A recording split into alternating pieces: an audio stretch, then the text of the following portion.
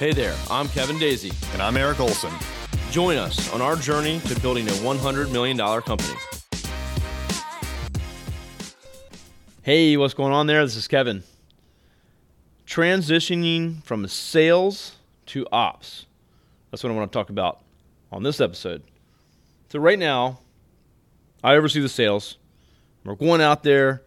We're talking to prospects. We're taking in leads. We're doing our due diligence. We're sharing our expertise and coming up with plans that will work best for our prospect. And so we do a lot of work. We do a lot of presentations. But ultimately, we're trying to get them to come on board with us and tell them why we're the best and how we're going to help them out and paint a picture for what that includes and what those outcomes may be. But once we have hashed that out, we've spent some time with them, and we sign a deal, it's time to transition it to the operations team. And so we've constantly worked on this, and it's not that we don't want sales involved at all, but we want sales selling, and we want sales to be focused on selling. And so we've really made it a pretty quick transition to where I go, here's the signed paperwork, the contract, through email, right? Everything we do is electronic. And then I do an onboarding email to the client and to my operations team. And I'm going to be part of the kickoff, or the salesperson would be part of the kickoff call.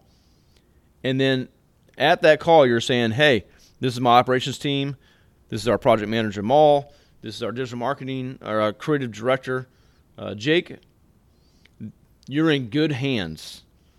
They're going to help develop the strategy. They're going to take what I did and all the discovery that we did together, and they're now going to develop a full digital marketing strategy. And they're the smart people. They're going to take it from here. I'm a phone call away if you need me, but I'm not your point of contact anymore. They got you. And so it's a little tough for sales people to let go, I guess.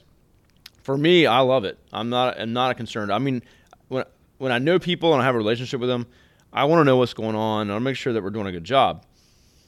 But it's nice to be like, my team's got it. I'm going to go back and do what I got to do. I got other tasks to do and work to do, and hopefully more deals to close. So it's a quick transition. The operations team needs to own the relationship. And if they're not the best at it, they need to get better at it and get good at it. And that's the only way they're going to. The retention is on them. They have to keep these clients, keep them happy, and perform. And they're going to get better and better and better. And that's when our retention is going to continue to go up. We'll continue to add more people to help them out, more customer service focused people.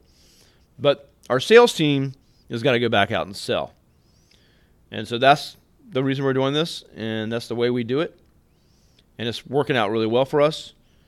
Again, the salesperson still has some connection, get a pulse on how things are going. And if they can step in if they need to, or when there's an upsell opportunity, operations can say, hey, I think they need to add to the service, or I think they want to up their advertising budget.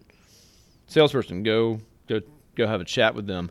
Here's all the reports for the last 2 months that you can review and call them. So I think it's working really well to keep that separation and give our operations team the relationship. Join us every Friday at noon for our Lunchtime Live. Go to thisisarray.live to sign up for notifications.